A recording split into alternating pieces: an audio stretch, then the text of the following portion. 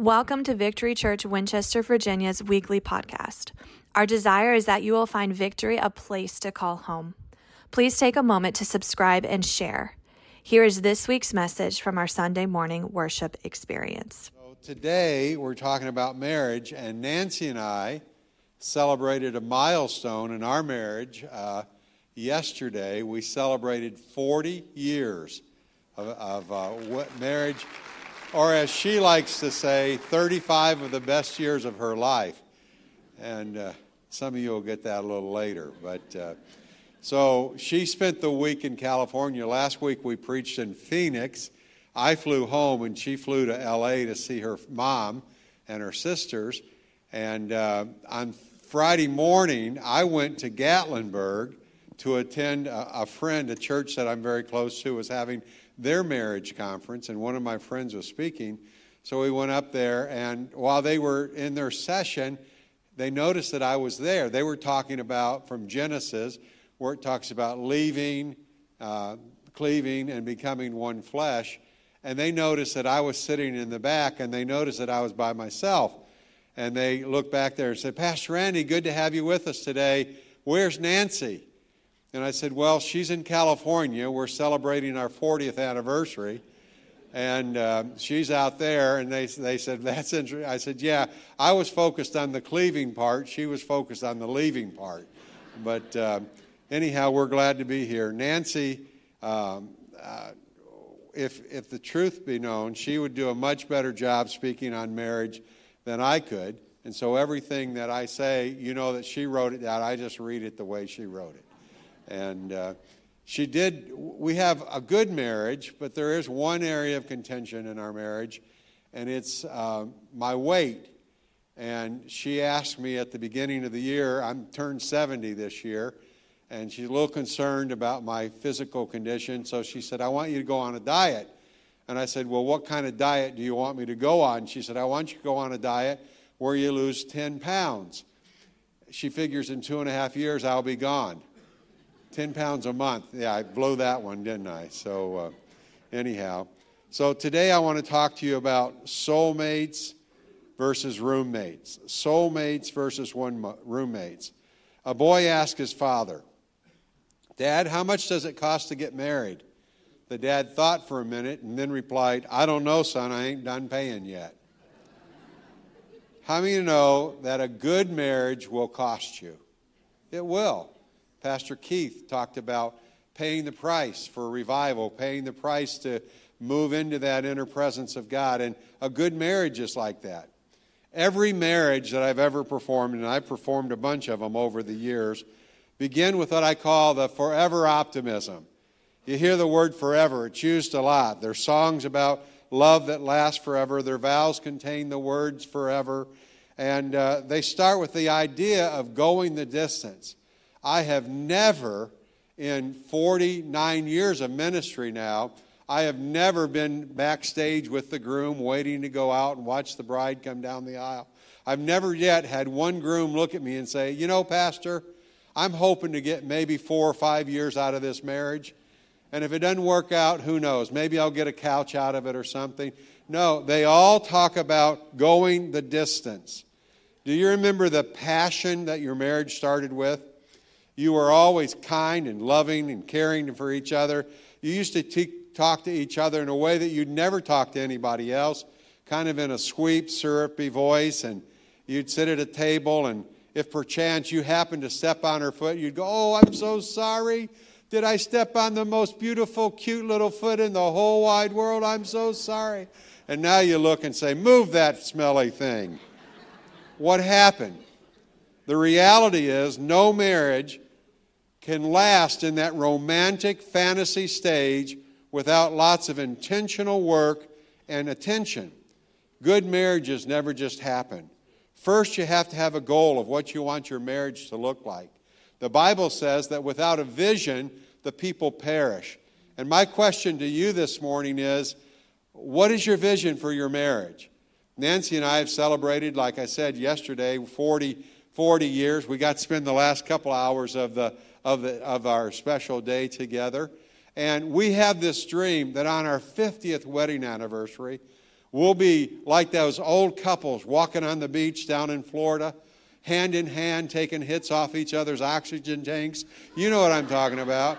We have this picture of romance that is going to go the distance. But for us to get from where we are to there doesn't just happen.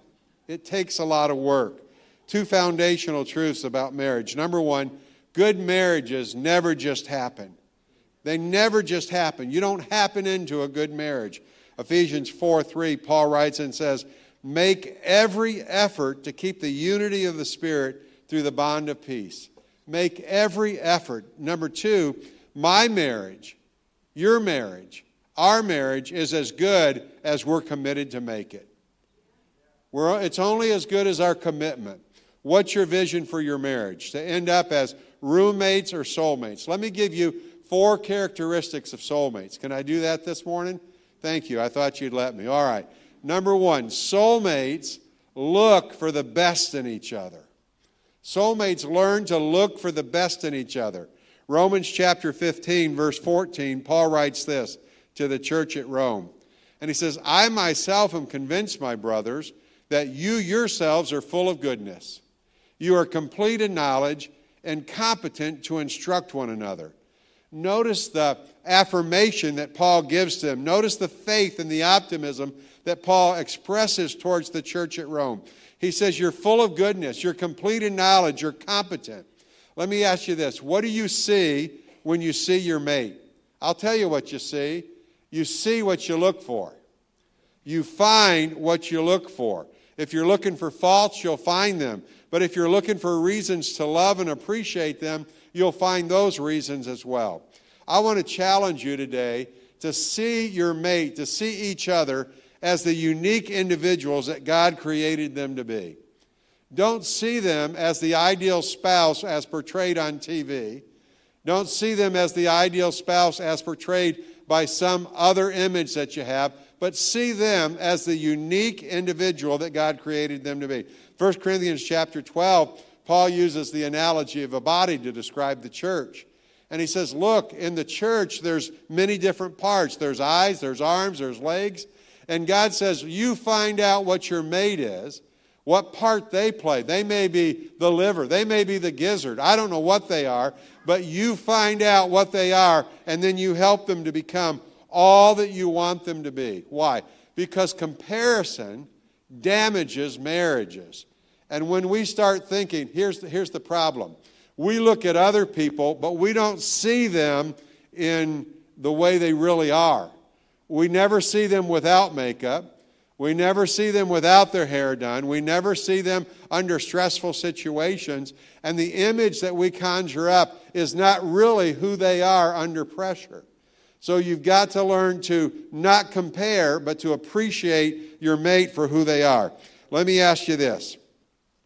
Are you an unpleasable mate? Do you always want your mate to be something better, something more than they are? If you are, then you need to understand this. Unpleasable mates produce insecure mates. An unpleasable mate, when you're never good enough, when you never feel like you measure, it produces unsatisfied mate. How do you instill confidence in your mate? Paul tells us in 1 Corinthians chapter 13, verse 7. He says this, if you love someone, you will be loyal to him no matter what the cost. You will always believe in him, always expect the best of him, and always stand your ground in defending him. If we want a confident, capable mate, we have to build them up more than we tear them down. We've got to give more strokes than pokes, more cheers than jeers. You say, well, wait a minute. If I just balance out my criticism with my constructive ideas, won't that balance out the words of criticism? Absolutely not. Absolutely not. John Gottman, who teaches at the University of Washington in Seattle, one of the foremost experts on marriage in the country today, says this, it takes at least 5 words of positivity to balance out 1 word of criticism. I really believe it's more than that. And if you don't believe that, you could leave church today and 10 people could tell you, Pastor Keith, I love the new coffee look. I love that. You look great. You should do that every week, you know. But yet if one person criticizes that, what does he go home remembering? The one negativity, the one negative words. Proverbs chapter 12, verse 18 says this, reckless words pierce like a sword, but the tongue of the wise brings healing. We have to use our words to build each other up, to encourage one another. Proverbs 18:21, the tongue has the power of life and death, and those who love it will eat its fruit. See, when our words become caustic, when they become sarcastic, when they become cynical, it will destroy our relationship and our mate in the process. I heard somebody say this. I don't remember who said it, but I never forgot the saying. A lot of little digs will eventually destroy your marriage. A lot of little digs. Those things that you say kind of off the cuff. Those things that you say to get a laugh when you're in company. Those things will destroy your marriage if you're not careful.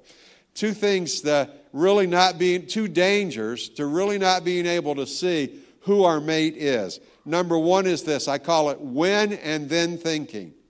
When and then thinking. When they do this, then I'll be happy. When they do this, then we'll be able to get along. When they do that, when and then thinking. See, the problem is we judge our mates and we don't accept them for who they are. We accept them based on an image that we have in the future.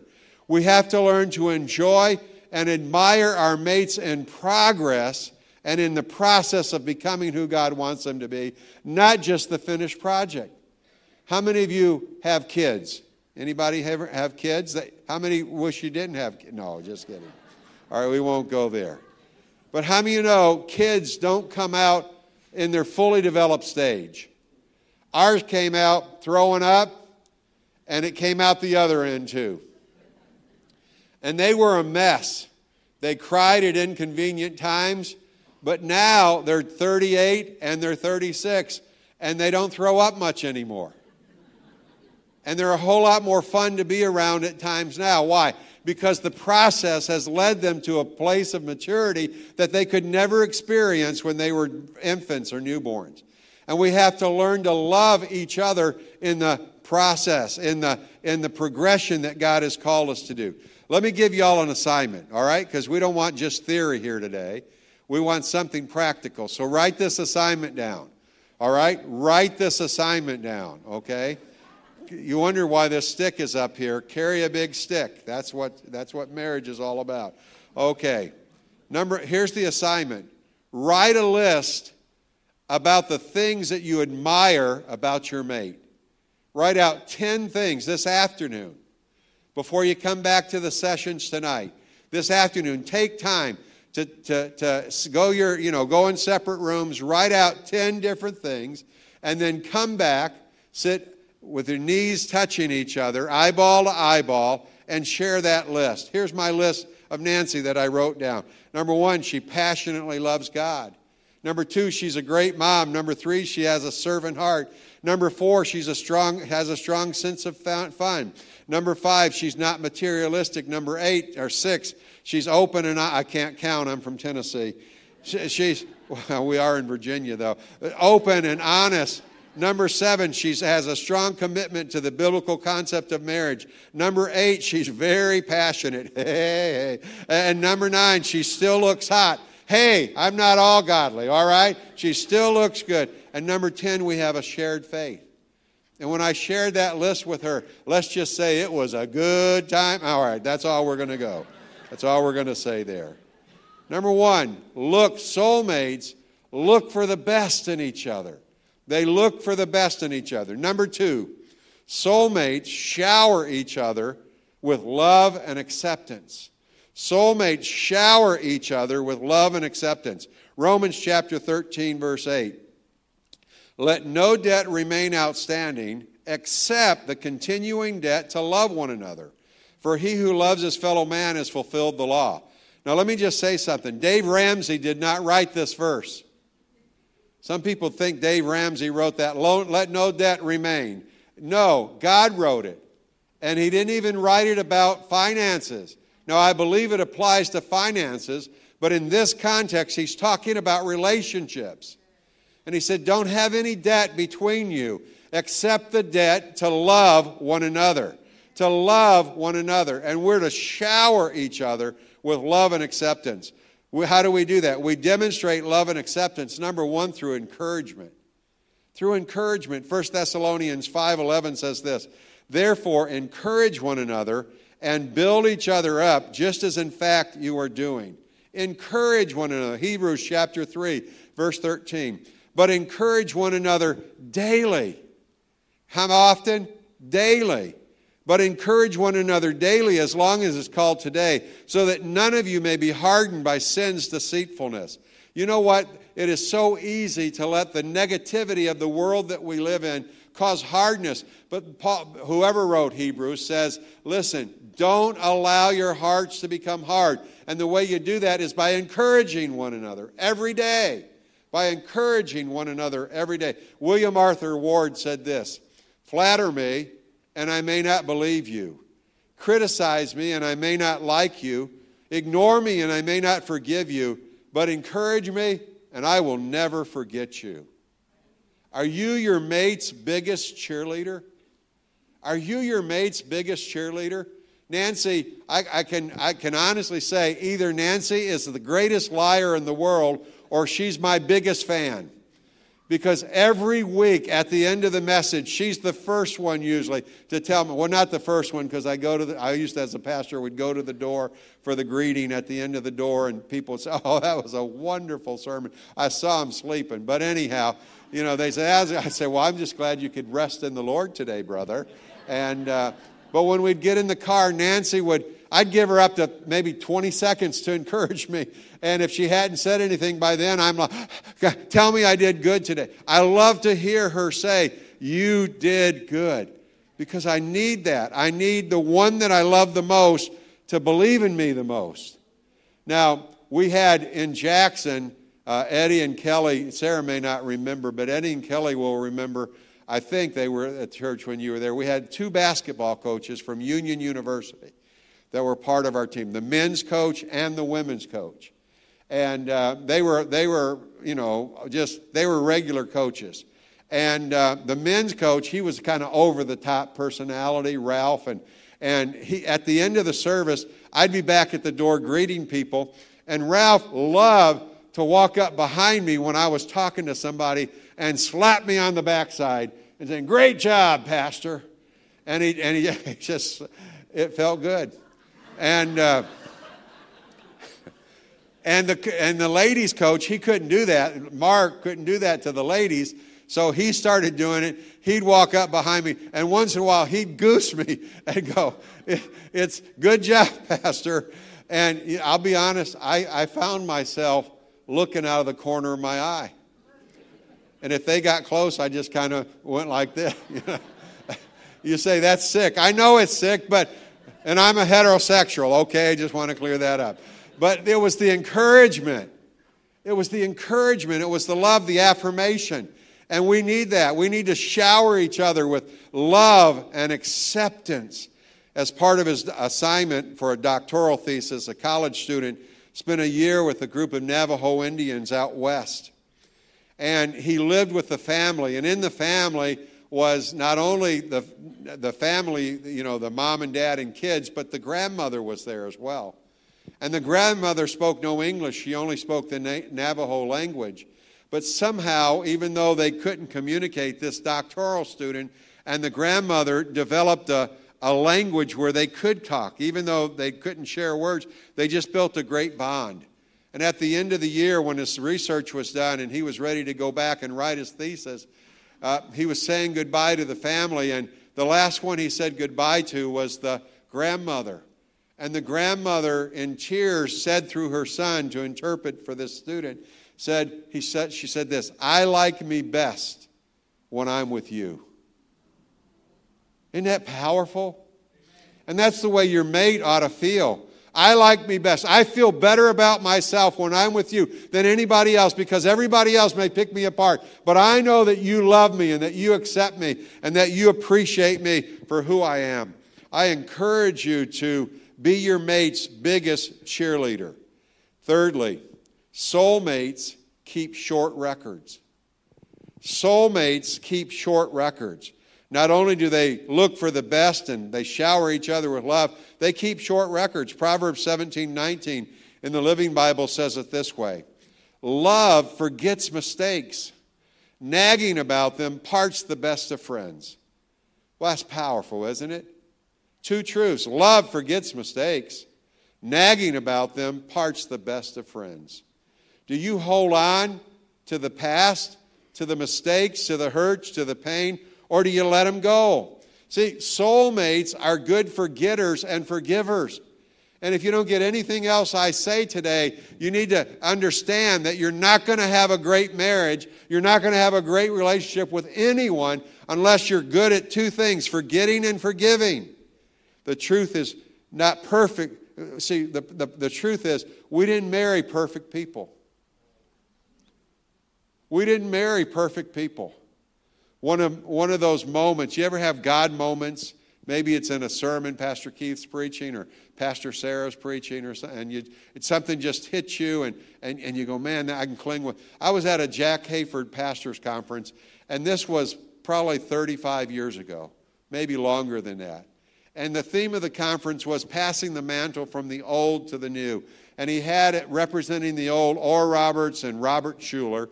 Representing the new, he had Bill Hybels and Billy Joe Doherty. And then he had an unknown named Daniel Brown. And he was a guy that had been raised up in Jack Hayford's church. He had his PhD from UCLA in philosophy. And he was just, when he got up to communicate, you wanted to write everything he said down. I mean, he just spoke almost in parables. It was powerful.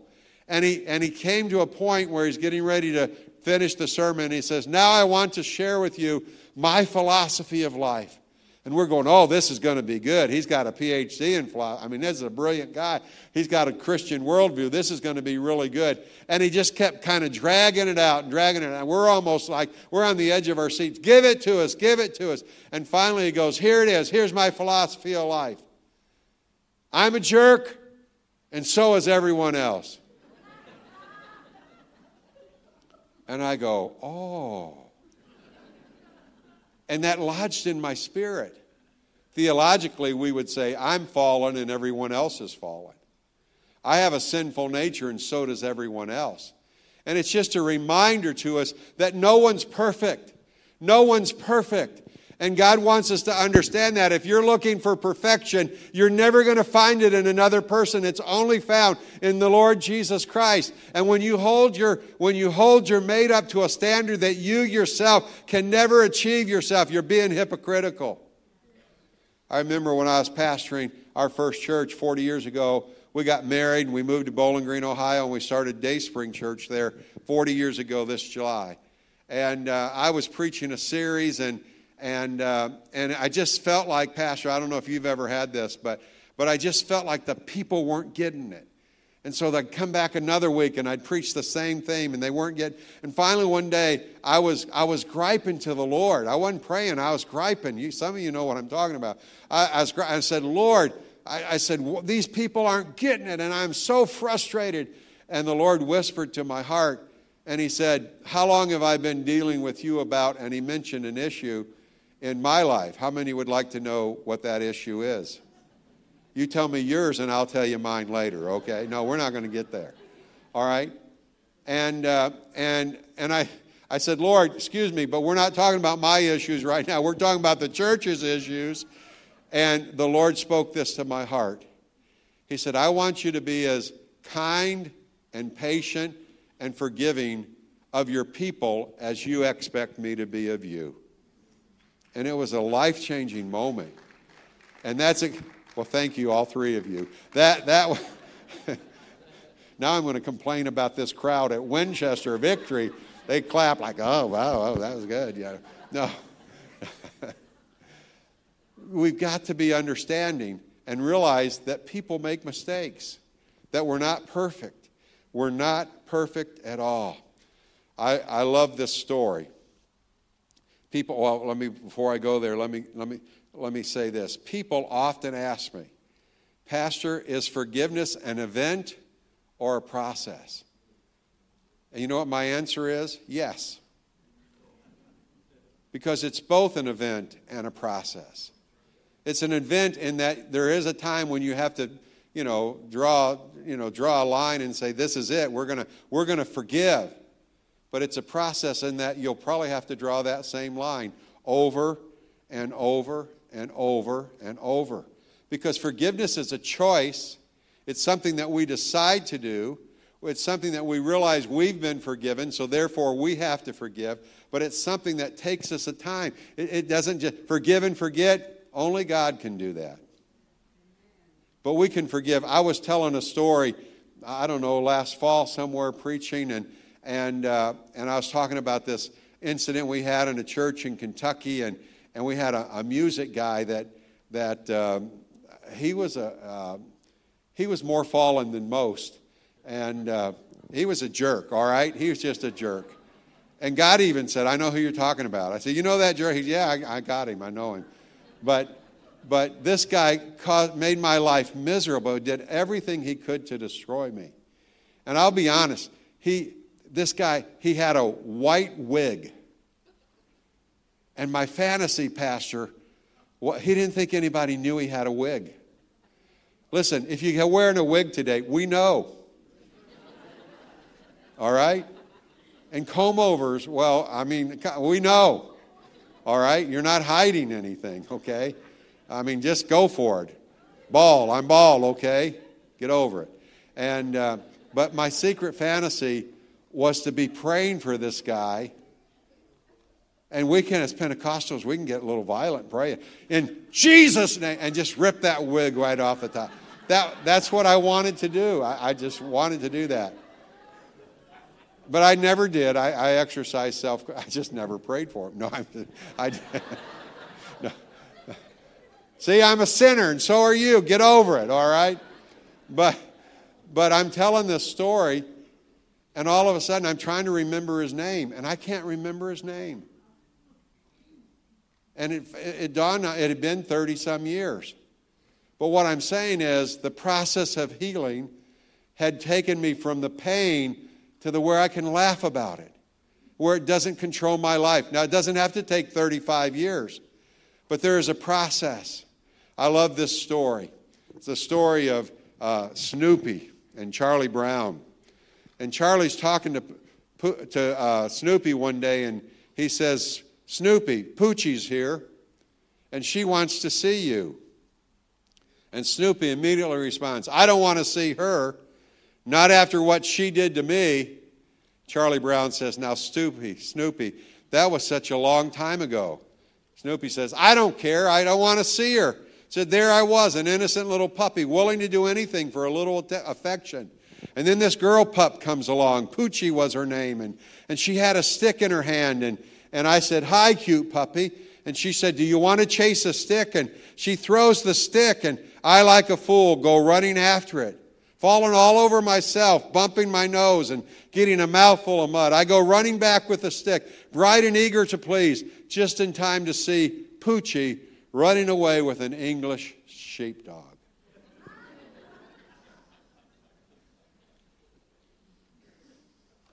Sometimes there comes a point where we've got to throw away the stick. I almost got you. And then you would have had to forgive me.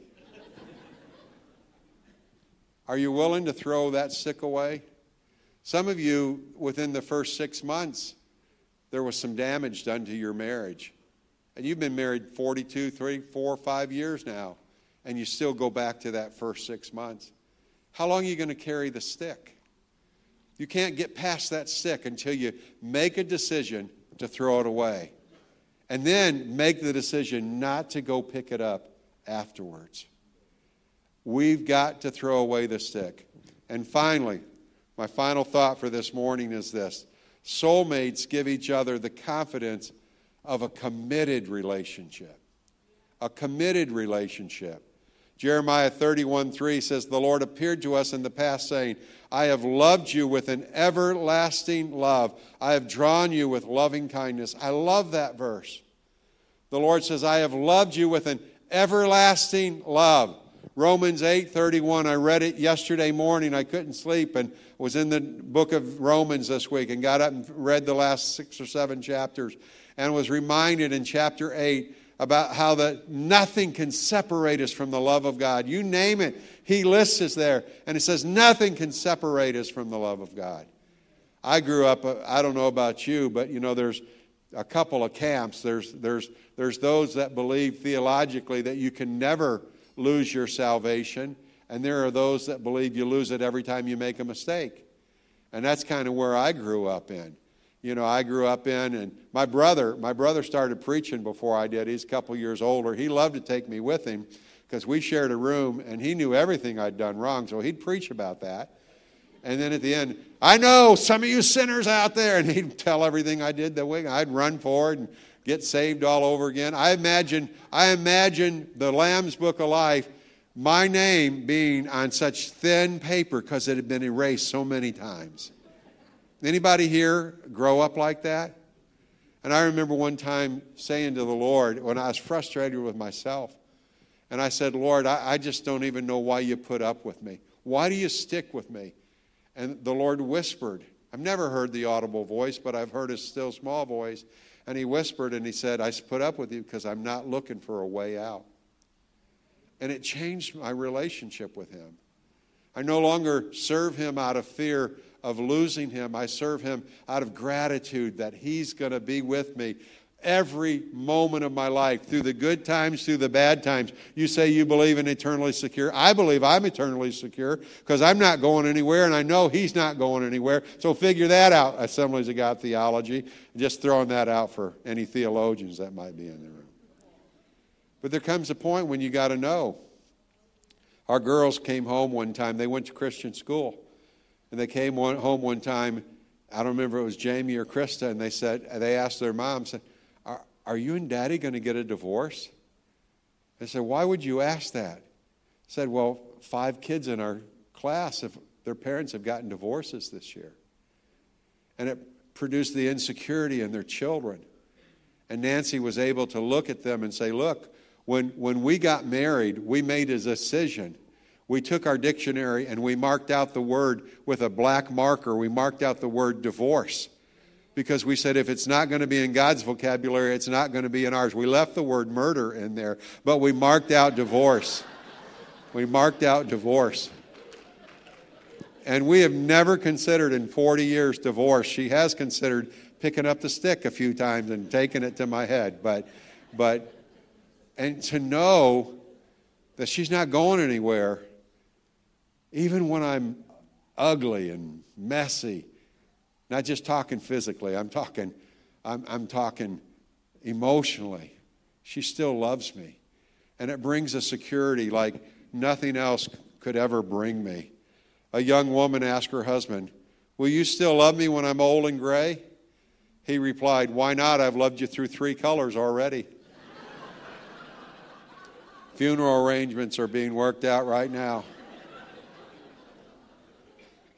A wife was lecturing her ungrateful husband about his lack of gratitude for all the things her family's money had bought them. If it wasn't for my money, this house wouldn't be here.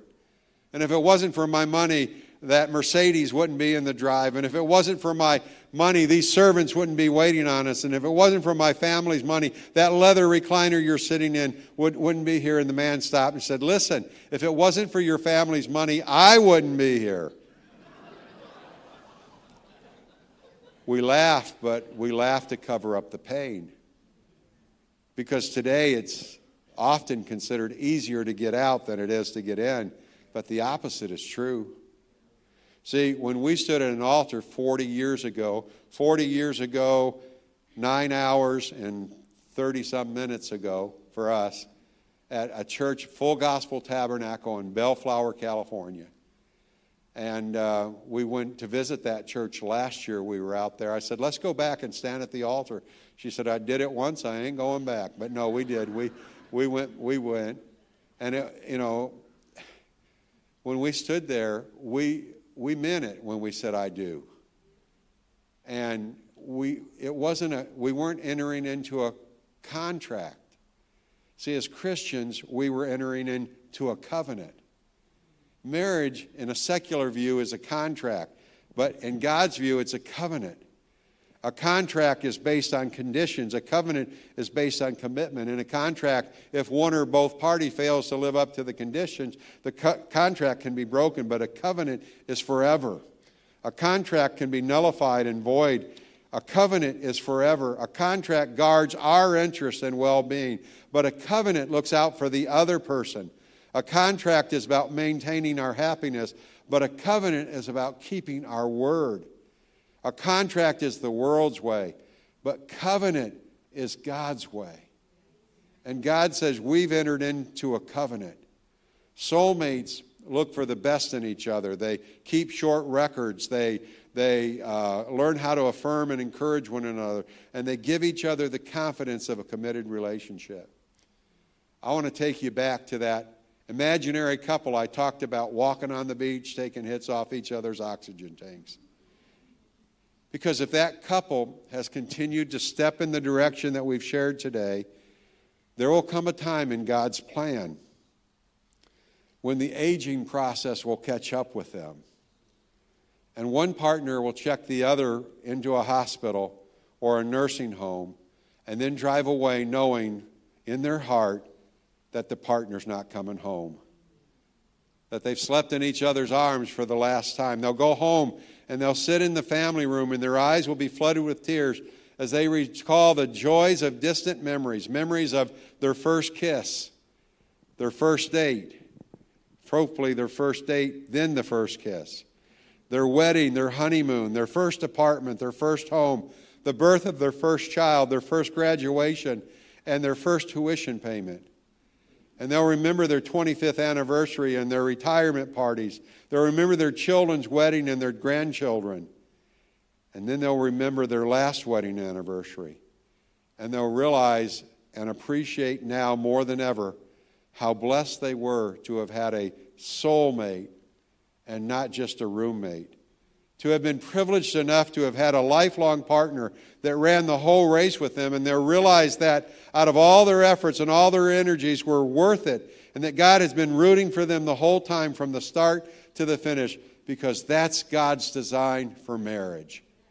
And that's what God wants for the marriages here at Victory Church in Winchester, Virginia, to be soulmates and not just roommates. Father, we come in the precious name of Jesus. And we thank you, Lord, for the few moments we've had together this morning. We could laugh. We laugh, Lord, because we see ourselves in the words that have been spoken. We laugh, Lord, because we realize that none of us are perfect and that it's only by your grace that we are where we are. And we're so appreciative of that. Lord, I pray for anyone in this room, God, that may have come today. They may have been married a long time or they may have just been married a few short years.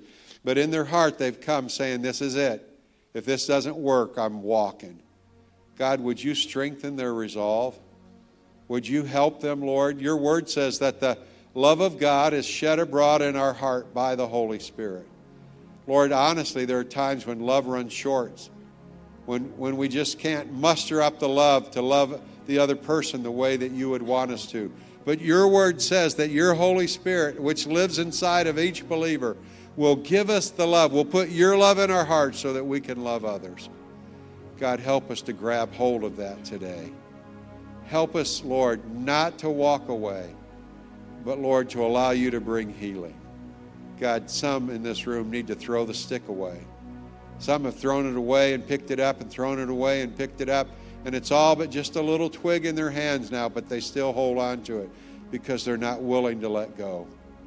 Lord, I pray that today, this last Sunday of February in 23, will be a Sunday when they decide that they're going to forgive and they're going to allow your grace to help them. Father, I don't know everyone in this room. I know very few people individually in this room. But I do know, Lord, there's probably people here today that can't relate to the kind of love that I'm talking about because they've never experienced it. And Lord, the only reason I can relate to it is because I've experienced it, first of all, through you.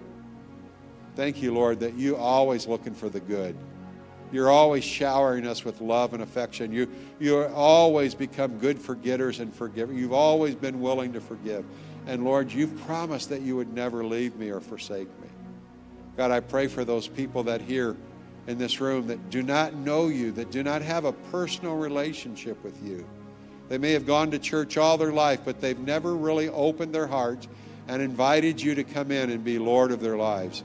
I pray that today, Lord, this would be the day when they open their heart. Your word says that anybody that comes to you, you'll accept. There's no way you'll turn anyone away, because that's the kind of amazing God, amazing love that you have. And Lord, we pray for that now. With our heads bowed for just a moment. If you're here today and you need to accept this love, the love that I've described this morning, that first of all and foremost has to be found in your relationship with the Lord. You say, Pastor, I don't have that. I want that. I want forgiveness. And some of you, maybe the enemy's whispering right now in your ear saying, but he doesn't know how far you've strayed away from God, how sinful you've been. You don't know how far I've strayed. You don't know how sinful I was. But I know this, and when I was farthest from God, I wasn't far at all, because he was right there with me. Because he loved me and he pursued me and he forgave me. He didn't wait for me to clean up my act. He forgave me and then came into my heart to help me be the person he wants me to be. And if you're here today and you need that, I just wish you lift your hand up and say, Pastor Randy, pray with me. Anyone across this room, just lift your hand and say, Pastor, pray with me. We want to know. There's one. Are there others? Say, I just want to make sure that things are right. Just lift your hand up and let us pray. And God's going to be able to do that for you this morning. Anyone else, just lift your hand up. Say, Pastor, pray with me. Here's what I would like to do this morning. We're going to come back tonight at 5. And we've got 2 sessions. One is on how to have a fair fight. And the last one is on loving when loving ain't easy. Anybody ever been there? We have. And we believe the Lord's going to meet us in a great way. But here's what I want us to do right now. Would you stand with me? Would you stand with me? And if you have any kind of prayer needs, the one that raised your hand that needs to ask the Lord for forgiveness, there's going to be prayer partners down here. And they would love to pray with you. No judgment. This is a no judgment. This is a love zone where you are accepted and loved for who you are. And if you're here today and you need healing, Pastor Lynn needs a healing touch in his body today. Pastor Dave, that we all love so much, needs a healing touch in his body. And if you're here today and you need healing, I want to invite you to come. And there's going to be prayer partners that's going to care and love you. But here's what I want us to do. You're going to lead us and draw near, or what is it? I will make room. Here's what I want you to do as couples. If you need prayer, I want you to come. Say, what if I go down there, will they wonder if my marriage is okay? Who cares? And your marriage is more important than what somebody else, some busybody would ever think about your marriage. You just come and let God pray. But I want every one of you, if you're a husband and wife, to just take each other by the hand or by the arm. Put your arms around each other, whatever you want to do. And when we sing Make Room for You, let's do it twofold. Number one, make room for him, because he's the third part of the covenant. He's the one that keeps the covenant together. A threefold cord is not easily broken. It's man, it's woman, and it's God that keeps you together. But then would you make room for each other? Some of you need to, this is going to be a prophetic song, because you've closed yourself off from each other. And today, as you sing that, not only are you saying, Lord, I want to make room for you, but you're saying to your spouse, to your husband, to your wife, I want to make room for you. Father, in Jesus' name, move. Move in this place, we pray. In Jesus' name. If you need prayer, come now. Go ahead. Thank you for listening to this week's podcast. Our vision is that you would experience Victory Church as a place to call home. We do this by encountering God through worship, embracing community through relationship, and expanding the kingdom of God through service. Find out more about Victory at victorywinchester.com.